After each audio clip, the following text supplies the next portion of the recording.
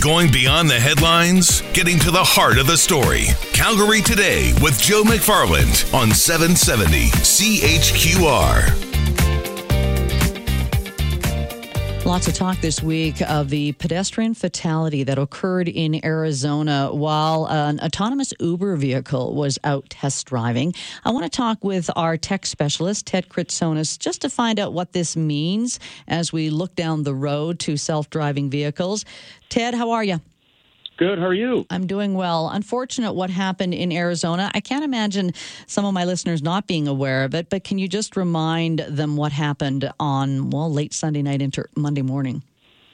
Yeah, so this was in Tempe, Arizona, so just outside Phoenix, and there was a pedestrian who was hit by a vehicle. It was a Volvo that was using Uber self-driving technology that they've been testing. There was a human in the car, in the driver's seat, but the car was in full autonomous mode, so it was driving on its own. So as the story goes, the pedestrian sort of just went onto the road. It wasn't a crosswalk or anything like that, and she got hit, unfortunately, and passed away. So it raised some questions over the safety involved in testing autonomous cars, and that's why some companies have actually halted their testing so far. Not surprised to hear that. I was a little surprised, though, to hear what the police chief was saying about the crash. Can you give us the latest on that? Yeah, he said that is, quote, likely not the fault of Uber or the driver, because it would have been the way the pedestrian, it appears, came onto the road. It was also dark, but the way that she came onto the road, apparently it would have been hard even for a human to avoid it.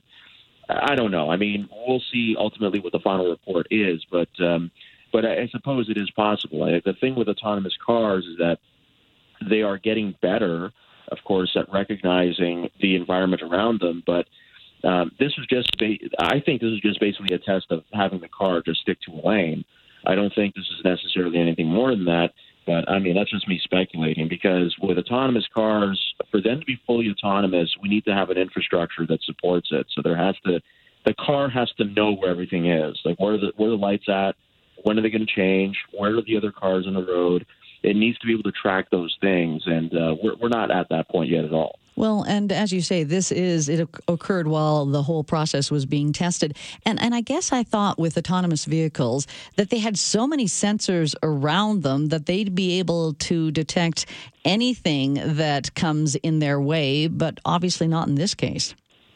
Well, yeah, I'll give you a good example. So if you, right now, with a lot of the autonomous or semi-autonomous modes that you have in cars now, if a car merges onto the lane in front of you, so they're getting onto an on-ramp, onto the highway, and they're merging in front of you, the car probably will not recognize, your semi-autonomous car will not recognize that vehicle until it's really like it's in front of it.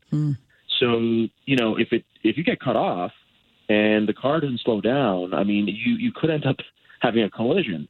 So, yeah, there's a lot of sensory technology on there, but it's those nuances of driving that still have to be programmed in somehow. And the only way that can happen, I think, is when there's an infrastructure, a wider infrastructure that ultimately supports this type of driving, so that the cars know where everything is in relation to its own location. And that has been the big concern that a lot of people have said about driverless vehicles, that what about if a child darts out into traffic, a situation where you think that the car won't be able to stop. As you said, though, we're still a ways off from seeing these on streets. So you can understand why it's tragic that someone died, but there's probably going to be more testing in the future to ensure this doesn't happen, obviously. Well, yeah, they got to make it bulletproof, right? I mean, they have to make sure that these things don't happen. That's why full autonomy, like when we're talking where the car is literally driving itself and there's no human input, I think that we're still a long way away from that, because of all the different moving parts that have to be involved to make it viable and safe at the same time, because the liability would be huge. So naturally, the automakers and all the other tech companies that be involved in this would want to make sure they cover all their bases and that the testing is flawless before we even see anything like this on the road, as far as the customers or consumers go. At this point, is there anywhere, because we hear in the States, different stretches of roads that are using autonomous vehicles or autonomous trucks, is there anywhere that they actually are being used, or it is still in the test stages? Well, it's all testing right now, so they're not necessarily being used for any other reason. Right now, it's all, as far as full autonomy and even semi-autonomy. You can buy semi-autonomous cars. There are some cars that have some semi-autonomous features, but as far as full autonomy goes, that's in the testing stage. There's some testing going on in Ottawa, in Canada right now, and then a number of cities in the U.S. As well.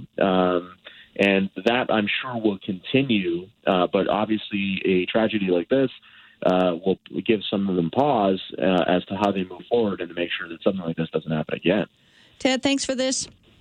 Always a pleasure. Thank you, Ange. Ted Kritsonis, he's a tech journalist. You can follow him on Twitter @ByTeddyK. Coming up after traffic, you have heard my attempts at swimming, synchronized swimming. It's actually called artistic swimming now, and there is a huge event going on in Calgary this week into the weekend. It is the qualifier, the Canadian Artistic Swimming Qualifier. I'm going to find out all about that